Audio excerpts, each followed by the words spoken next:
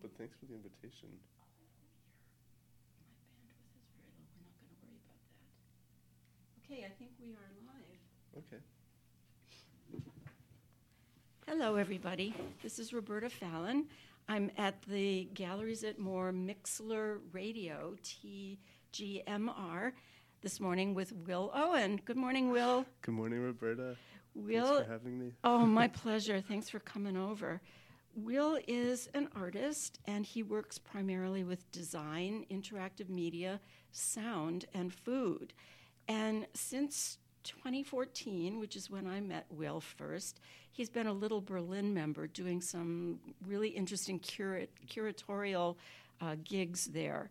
So he's also an artist in residence at the Flux Factory in Queens, which I hope he'll tell us more about.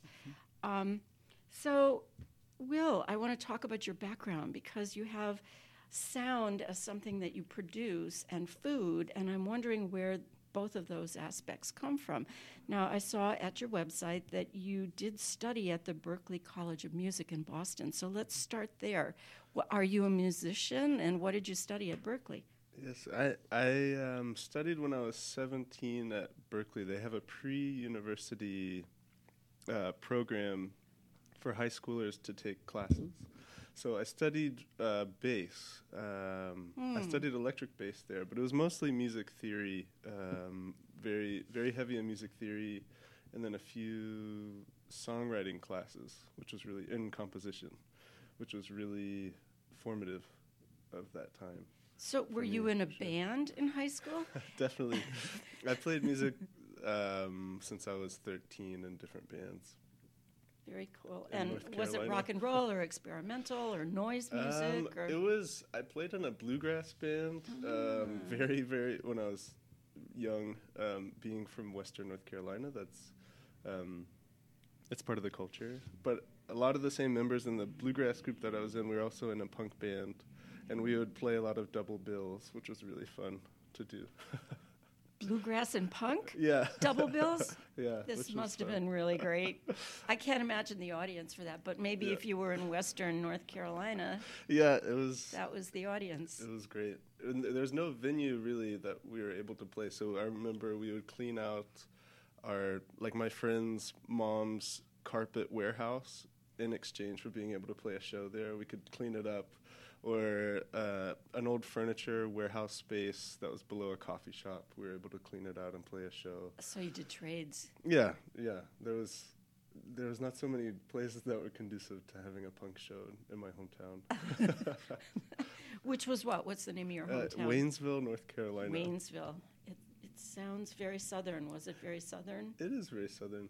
It's really beautiful. It's in the Smoky Mountains of North Carolina. Do you go back much? I love to, yeah. And when I go back, I wonder why I left. Just because of the sheer beauty of the nature there, but yeah. So were you making art in high school too? I was, yeah. I mean, I took as many art classes as I could in high school. Yeah, and I really appreciated my teachers there, and the level of freedom they gave us was really important. Cool. And you grew up in a home that encouraged you in music and art? Or did they fight? It was never... I mean, I think in some ways they were extremely supportive, my parents. My sister is a professional... actually just retired from being a professional contemporary dancer, and she worked with a lot of amazing choreographers in New York and Los Angeles, and danced multiple times at the Metropolitan Opera, and had, a wildly successful career in dance. So I'm very privileged in that way to have a sibling who really made it work to be an artist, Was she a freelancer or attached to various companies? I think she did both. She worked most recently with a choreographer named Doug Verone, based out of New York, who's makes really interesting work, and also with Jose Limon, with his company. I've heard of him. Yeah, and has worked with numerous people. So in that way, my parents there was some sort of foundation laid for people working in a creative field. But they still tell me I should become something that makes more money every time. Organization man. Yeah. Yeah. So, well, let's talk about that then, because you seem to have this nomadic existence. You live between Philadelphia. Well, you don't live in Philadelphia. You live in Queens, New York, somewhere in New York. Currently, I'm mostly based in Queens, but I actually was renting. I live kind of half and half. Like I rent a room in one of my friends' houses in North Philly as well, often. So I go back and forth. I still have an address in Philly. Okay. I'm here at least every other week. All right, every other week is a lot, actually. Yeah. But you're doing international residencies, like you did one in Copenhagen. Mm-hmm.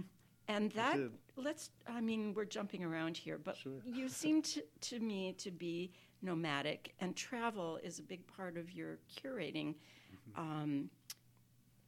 interest, let's say. Yeah. You've done things on Chinatown buses, which we'll get into later, which is just mind-blowing.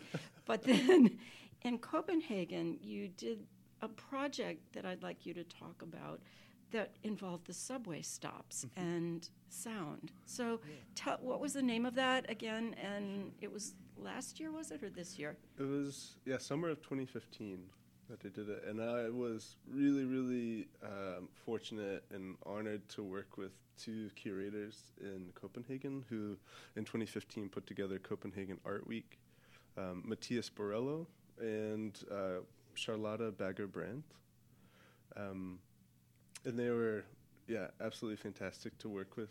I had known Matthias through Flux Factory, and he had curated me in one of his shows there. And then we became in close contact working on a number of different things. And so he invited me over to be a participant in Copenhagen Art Week. And my proposal was to have a large installation in the Copenhagen metro system, because it's unmanned, it's undriven. It's all electric. Robots. Right. Yeah.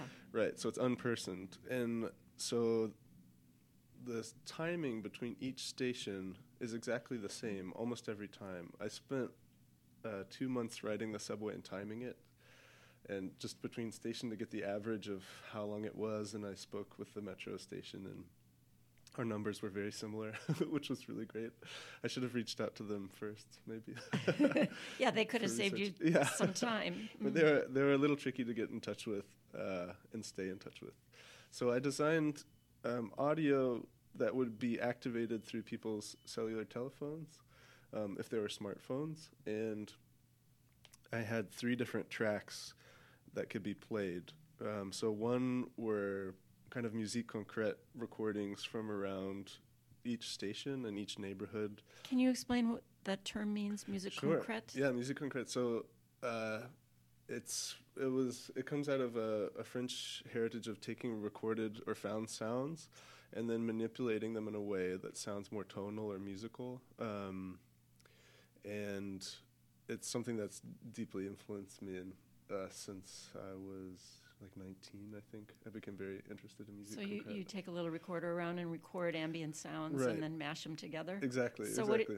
What did you get around the station that intrigued you? There was one particularly rich, kind of culturally rich neighborhood in Amma, which is right next to the sea. Copenhagen is really fascinating because there's so much water around it, and it's so clean, so people are able to use it in a way that you're not necessarily able to use the Schuylkill or the Delaware. So people go swimming in the canals and in the ocean right next to the city, which is a wild luxury. Wow, yeah. Is it off the North Sea, just situated? Or it is. Why is it so clean? I would think there's a port with boats. Right. They've done a lot of work, I believe, in the last 30 years to really clean up the canals and the sea and not have so much pollution. Like if the canal's in the middle of the city, you can see down and see kelp and like animals and kelp. Wow. Yeah, or maybe it's not kelp specifically, but some sort of seaweed that's growing. It's amazing, and there's jellyfish, which are. Some of them are friendly, some of them are not. No, they're not. Yeah. But so this one area in Amma, there were, the ocean was there, but there's also these really interesting paths that would go all over the ocean, or all over the beaches, and there was a sauna that was out in the ocean. There was like a boardwalk that was built out in the ocean, and so there's a kind of a growing sauna culture in Denmark, and so I spent some time in there getting recordings. This was public sauna, and Yeah. you would just walk out and go in? You would have to pay to go in and everything, and some people had memberships, but it was amazing because you could jump in the ocean and then climb back up and go into the sauna and then jump in. Wow. Yeah, it was amazing. That sounds amazing. And another neighborhood that I found particularly interesting was a neighborhood called Nørrebro, and it's kind of in the north central part of the city, and it's where there's the most immigrants in Copenhagen. In Copenhagen, for the large part, I don't necessarily want to generalize fully, but it's a fairly homogenous city and country as well, and they have fairly stringent immigration laws. And I was fascinated by that. Coming from Queens, I mean, personally coming from Waynesville, North Carolina, which is predominantly white as well, but then moving to Queens and absolutely loving it and feeling, very at home in Queens, and then going to Copenhagen, where it is a homogenous society. I mean, not fully, but for the most part, it fascinated me to look at it as an outsider again. And so there was an amazing Islamic center there that I, having lived very close to Al-Aqsa in North Philly in Kensington, it's the Islamic Center mosque there. I love the adhan, the call to prayer, and so I was really interested in finding someone who would do the call to prayer and asking if I could record it. You mean they actually have a person doing the call to prayer? It's not a Not a recorded? Right. Huh. And so I recorded that and then processed it and had audio actually in the station. So I had made all these recordings from around this neighborhood, mostly the fountains. I was very interested in this idea of if you took Alhambra or something in Spain that's very beautiful and peaceful, and you put it in Northern Europe in a place that's very different from the culture of southern Spain, what would that be like? And so I recorded all the fountains in this area because in my mind, I've never been to Alhambra, but in my mind that's a very peaceful place. And so I tried to use audio to replicate what I imagine that feels like. And so I had this adhan, this call to prayer, and mixed in with all these fountain sounds from the neighborhood, and then wrote a composition under it, and that played in the station, Nørreport station. And did you think the audience for this was the neighbors, the immigrant neighbors that were passing through that station, or were you reaching for a different audience, or what was the thought? Yeah, that's a great point, because when I had never been to Copenhagen before I went, and I tried to do as much research as possible and ask people who had gone as outsiders, or as non-native Danes, and people that were from there who uses the subway. And I didn't realize truly till I got to the subway is actually fairly expensive, and it's used a lot for people who live very far away and kind of wealthy, these kind of interesting neo-bedroom communities that are very far out of the city, or they're used for short commutes within the city.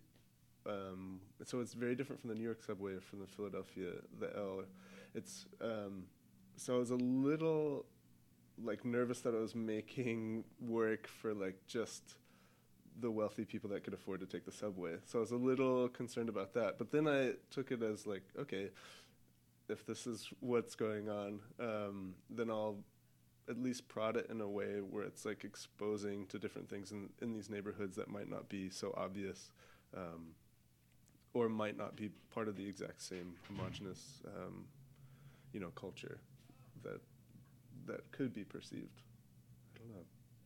It was a really fun project to work on, to think about it, and it had a lot of different challenges along the way, which were fun to problem solve. Yeah, I can't imagine. I mean, did you have it was all done through cell phones, so Right. internet and programming, Right. so right, apps and all that kind of Yeah, stuff. it was all streaming, which was important to me. So people didn't have to download anything for it. They could just come in, see a poster that was up on the subway. that told them how to It get. told them how to go. And then it was very, I hope it was very intuitive, and they could just choose which direction they were going, which station they left from, and the audio would start.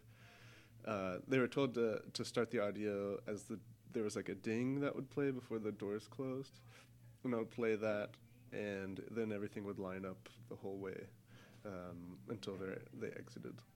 And I think you've got this SoundCloud on your website, I do. right? So we'll put the link in the post when it goes up, so people can go and listen. And so you had a time to go on as the trains exited the station and go off as it entered the next station. Is that right? Yes, exactly. And in a few stations, I had like the wild privilege to be able to design audio for the stations. So as you pulled in, there would be audio playing in the station that would relate to what was playing on your cell phone. So it was like similar tones, similar themes that were going on. It would relate to each other. It was tricky because the loops in the station were continual, and so it wouldn't match up exactly, and I realized that very early on, so I designed it to be more kind of the tone or pace would be very similar when you arrived to the station. These must be very quiet stations. I'm thinking of the subway stations I know in New York and Philadelphia. I can't imagine piping in some music that could actually be heard. Right. I mean, it is definitely like a difference of culture, for sure. Everything is very, very clean, and a lot of the stations look very similar. And there's actually doors that prevent you from being able to go to the tracks until the train arrives. It's almost like a grocery store, like sliding door that's automatic. So it's very quiet. You don't hear the train really at all when it arrives. It works like clockwork. Yeah, it's so, wow. So well organized. It's not SEPTA for you. But I took the L here. I love SEPTA. Yeah, sure. Yeah. So now since we've talked about that sounded like a piece that didn't have a lot of visual, except in your imagination component to it. It was a purely audible piece. Right. Sound piece, whatever.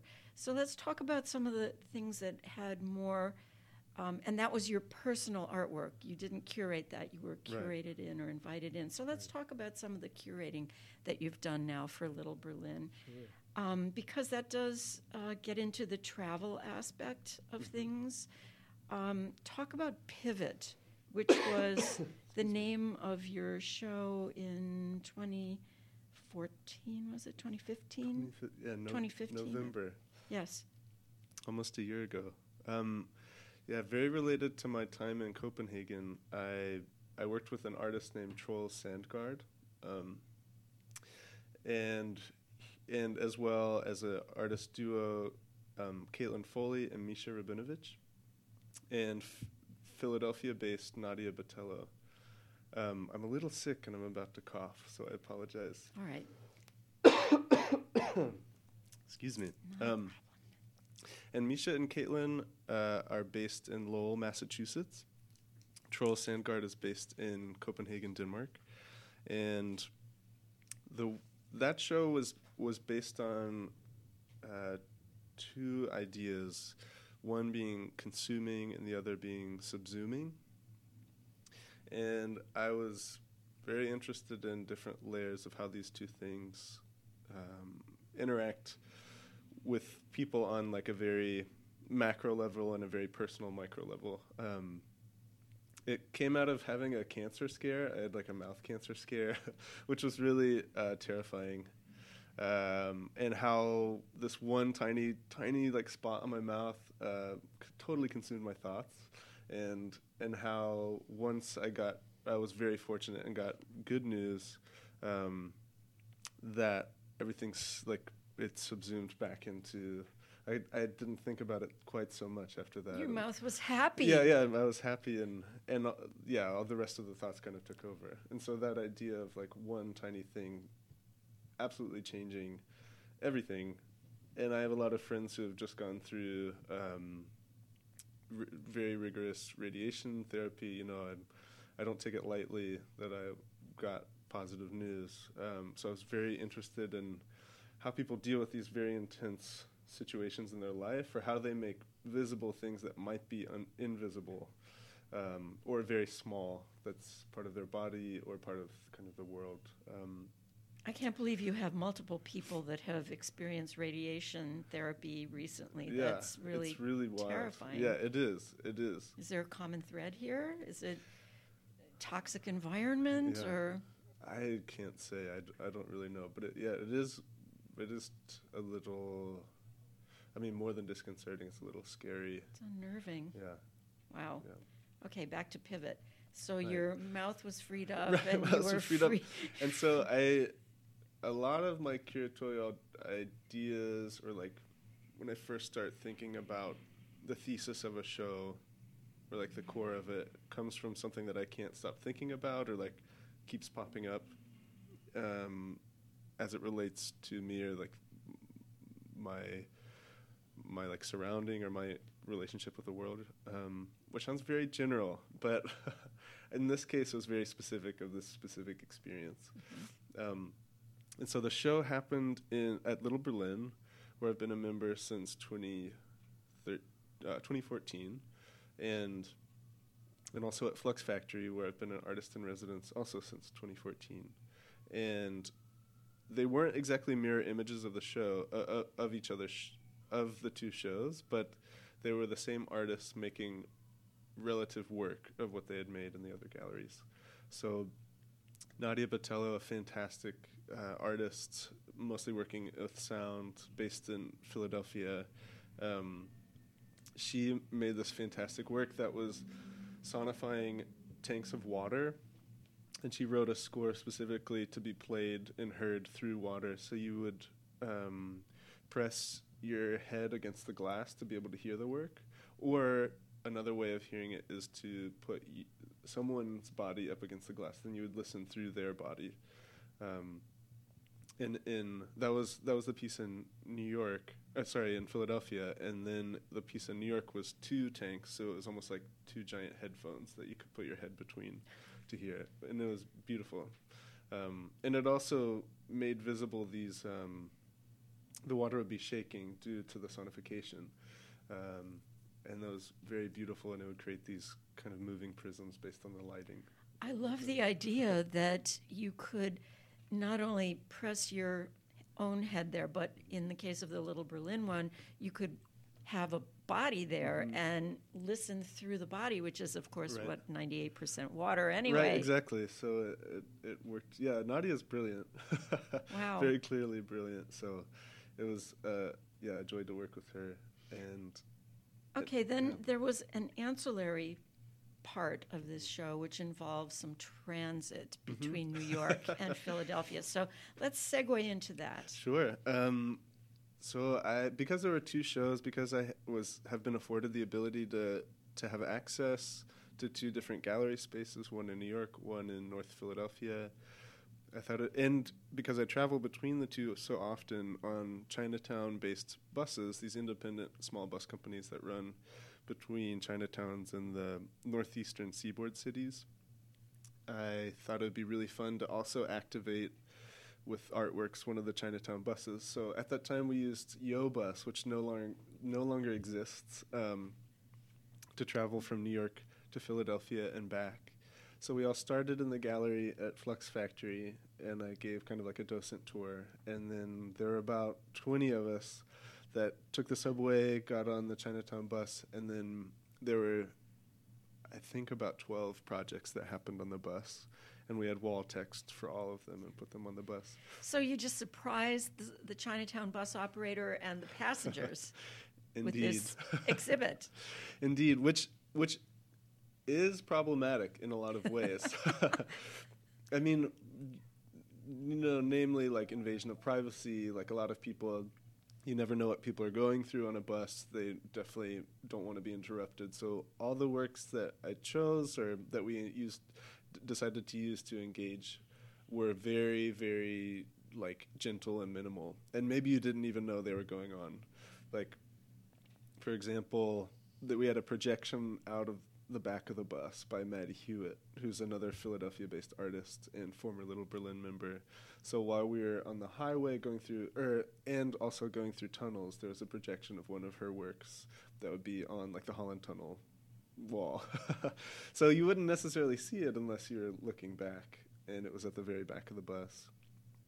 There was a sound installation in the restroom in the back of the bus. And there was kind of a worksheet, kind of like a child's, like there was crossword puzzles and a word search and this sort of thing that we passed around. Activity sheet. Activity book, yeah. Precisely. So we passed that around very early and kind of explained what was going on. And the parents were absolutely thrilled because it gave something for kids to do. And we played bus bingo, and there was, I mean, in a way, it was kind of like having an after-school program on a bus. But it was very fun. I had made a ton of food, a lot of baked potatoes, and served them with either sauerkraut or kimchi, which fermented foods were part of the idea of consumption and subsuming, like a bacteria replicating itself so that it takes over a certain ferment or something like that. So we served food. Unfortunately, nobody on that bus trip took us up on any of the food. On the food, you had all the baked potatoes. To recycle at the end. Exactly. Wow. So, and then that interesting prelude on the Chinatown bus led to another project that involved more Chinatown buses. So, talk about that. It's true. So I've always loved the idea of. I've taken the bus a lot, and I've taken it since I was fairly young, traveling around the Northeast. I mentioned that my sister lived in New York and was a contemporary dancer, and I would take the bus up to see her from Tennessee or North Carolina. I'd take the bus at least once a week to either go to Philly, actually every other week to be more accurate, to come down to Philly and back. And so I was bored one day on the bus and wasn't interested in the book I had brought or whatever. And I thought about how fascinating it would be to have the bus be almost like proscenium seating for a theater. Everybody is this kind of captive audience, and we're all moving, and there's a very set time that you're all together. So there's this idea of it being a micro-community, but also you're all participating in this event, and whether you want to engage other people is on your own. It's up to you. So I thought of what it would be like to actually have a show on Chinatown buses going between New York and Boston, New York and Philadelphia, and New York and Baltimore. So this past March 2016, I worked with two other curators who were absolutely incredible to work with. Matthias Borello, who I worked with during Copenhagen Art Week, and Sally Swed, who's from Creative Time, and she puts together the entire Creative Time Summit, which is actually happening this next weekend in D.C. Are you participating? I'm not able to. I'll be traveling at that time, but I would absolutely love to.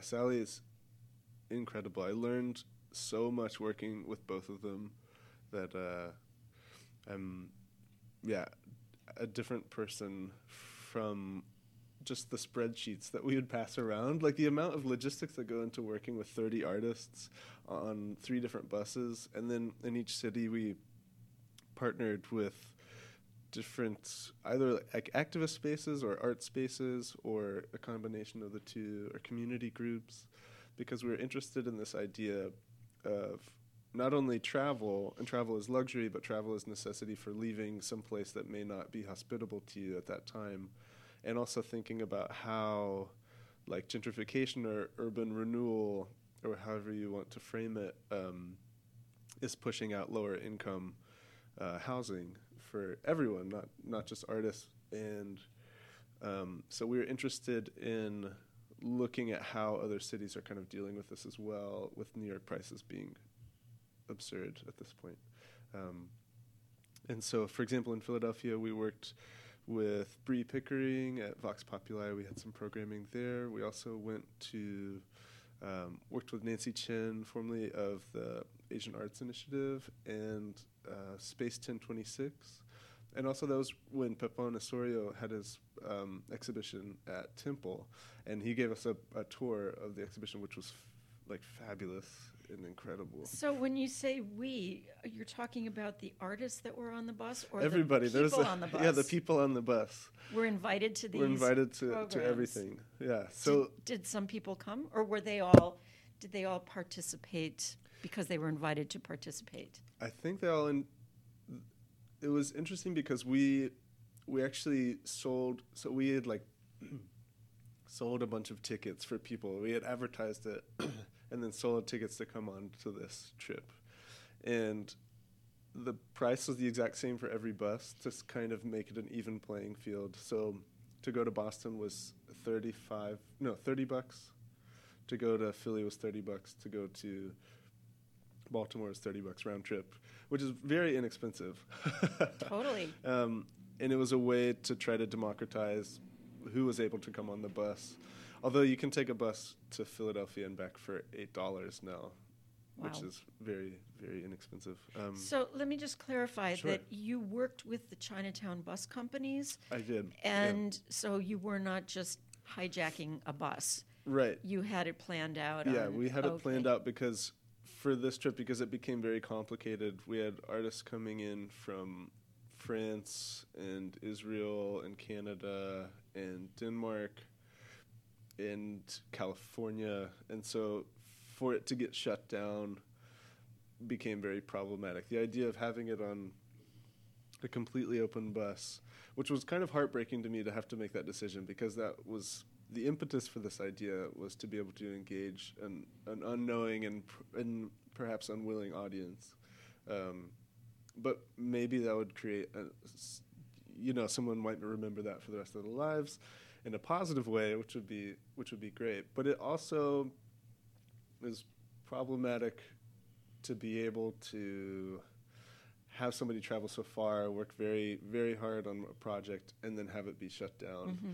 I think that would be a level of disappointment that I'm not willing to bear. Mm-hmm. Yeah, and it's not about that. Right. It was not about getting in trouble with the Chinatown Bus Company or the authorities. No. It was about this. It was partly if I can impose my own understanding and interpretation here, it was like a poke at the art world, because this was something, you called it a biennial, the Fenghua Biennial, right. Which is a wonderful name, and it was this ephemeral thing that happened and then was over, got a little bit of documentation, but it wasn't about selling art. It was not a biennial. It was not an art fair. It was not commercial. It was something other, something richer and bigger than that. Oh, thank you. It's true. I think we were very kind of uninterested in having it be part of the capital A art world in that way, where the idea of biennial can mean so many different things now. I mean, very traditionally it means, this 2-year planned exhibition, but it also means like the elite or like the upper crust of certain art world society, which feels very ostracizing and very I think it just feels quite uninviting. And this idea of the absurdity of it relating to a bus, I really liked that idea. And Fenghua, the name Fenghua, relates to one of the very first Chinatown bus companies that went from New York to Boston, which shut down in the summer of 2015. And in New York, for a generation, like my generation, people will say, "Oh, I'm taking the Fenghua bus," and it's kind of like Kleenex. It's like a brand that represents an entire entity. And so It was, yeah, kind of celebrating this idea of democratized travel between intercities and the northeastern seaboard. And then also this, yeah, definitely a poke at the art world, for sure. It seemed to me that it was. So, Yeah. upcoming, you told me, a storage locker show, which I think sounds pretty wild. So, when is that happening and where? And Yeah, that's happening in a year from now, actually, October 2017. And that's also through Flux Factory. In Long Island City, Queens, there's a wild amount of self-storage units in buildings. And from the Flux Factory building, you can actually see 6 of them within, like a 3-block radius. And then on the other side, there's about 5 more. And so I've heard there these type of placeholder buildings where they can make a set amount of money. They're very inexpensive to build, these self-storage buildings, and then eventually they'll get knocked down and build more expensive real estate that is more profitable for the landowners or the developers. So also thinking about how artists and art spaces are being pushed out, which is, a very, if we're being honest, like a privileged group even still. Not a lot of people get pushed out from gentrification, and artists are generally on the bleeding edge of being part of it as well, which I'm not blind to. But this idea of spaces being shut down constantly that are DIY or smaller art spaces. So I'm working with, again, 2 people from Denmark, Julia Bitch and Eric Dukert. They're who I had a residency with when I was in Copenhagen. They run a space called Beton in an area called Nordhavn, Copenhagen. And they're part of a larger artist community in this kind of artist compound called PB43. Yeah, and sounds like a chemical. I know, PB43 or some sort of peanut butter you might not want to eat. And so we're setting it up so that we'll be hosting the self-storage units as if it were gallery spaces for these art spaces that are currently spaceless. And the gallery at Flux Factory will serve as an office space for the organizers of said spaces to try to reorganize and have a place to meet so that they possibly can get a foothold and find a new space. Sounds great. And then we'll have probably mini roundtable discussions. We want it to be completely open and for it to be kind of office hours. And we've been thinking a lot, or I've been thinking a lot, especially about how cubicles within large corporate office spaces also are reminiscent of some art fairs, like these kind of cubicles. And maybe I just have this big issue with the art world. I don't think I necessarily do, but I just think it's kind of easy fodder to be able to critique because it can be so mainstream oriented, and so I like the idea of our office space kind of also channeling an idea of an art fair. So it's like these cubicled spaces where everybody can be a little bit separate but can see what each other are doing. So that's the idea for that, and the show's called Self-Storage. Sounds great. And then just to wrap it up here quickly, because I don't want to impinge on your throat any more than we are. Yeah, Thank good. you for the no, you're doing Roberta. great. So Friday, you are leaving for Cardiff, Wales to do an art project that is a curatorial project, or is it or both? It's I think it's fairly open. So I was invited to go to Cardiff, Wales. Yeah, I'm super honored to be able to go. Incredibly honored by two curators, Louise Hobson and Sam Perry, and I met them both again through Flux Factory, which has afforded me so many things. I'm very privileged to have gone there and very honored. I can't say enough about it, really.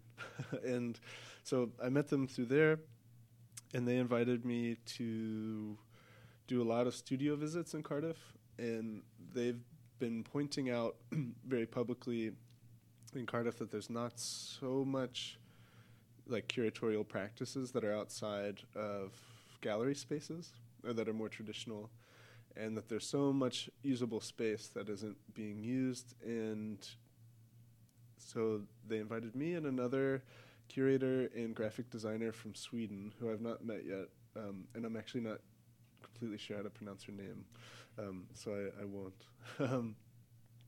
And so we're all meeting there next weekend, and then they're treating it like a residency, so I'll be there for 2 weeks, and we'll be brainstorming about what this will turn into. So it's very open, which is a real thrill to be able to kind of co-design maybe what this will be. But it's through the Wales International Art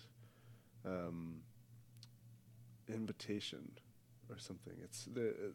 I should know the actual specifics.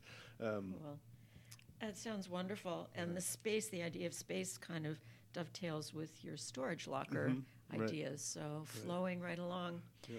Well, I want to thank you so much, Will, for talking with me this morning, and have a safe trip, and we'll see you at Little Berlin sometime soon. Yeah, sounds great. And I must say, Roberta, that I want to thank you for all of your time with the art blog, the thread of consistency that you have had through so many different versions of how Philadelphia and all the art spaces, DIY to commercial. I really feel very thankful and indebted to how attentive you are to everything that's going on. So truly, thank you. Thank you. That was lovely. No, and really. I'm going to quote you on that in the future. You should, because it's true. Thank you.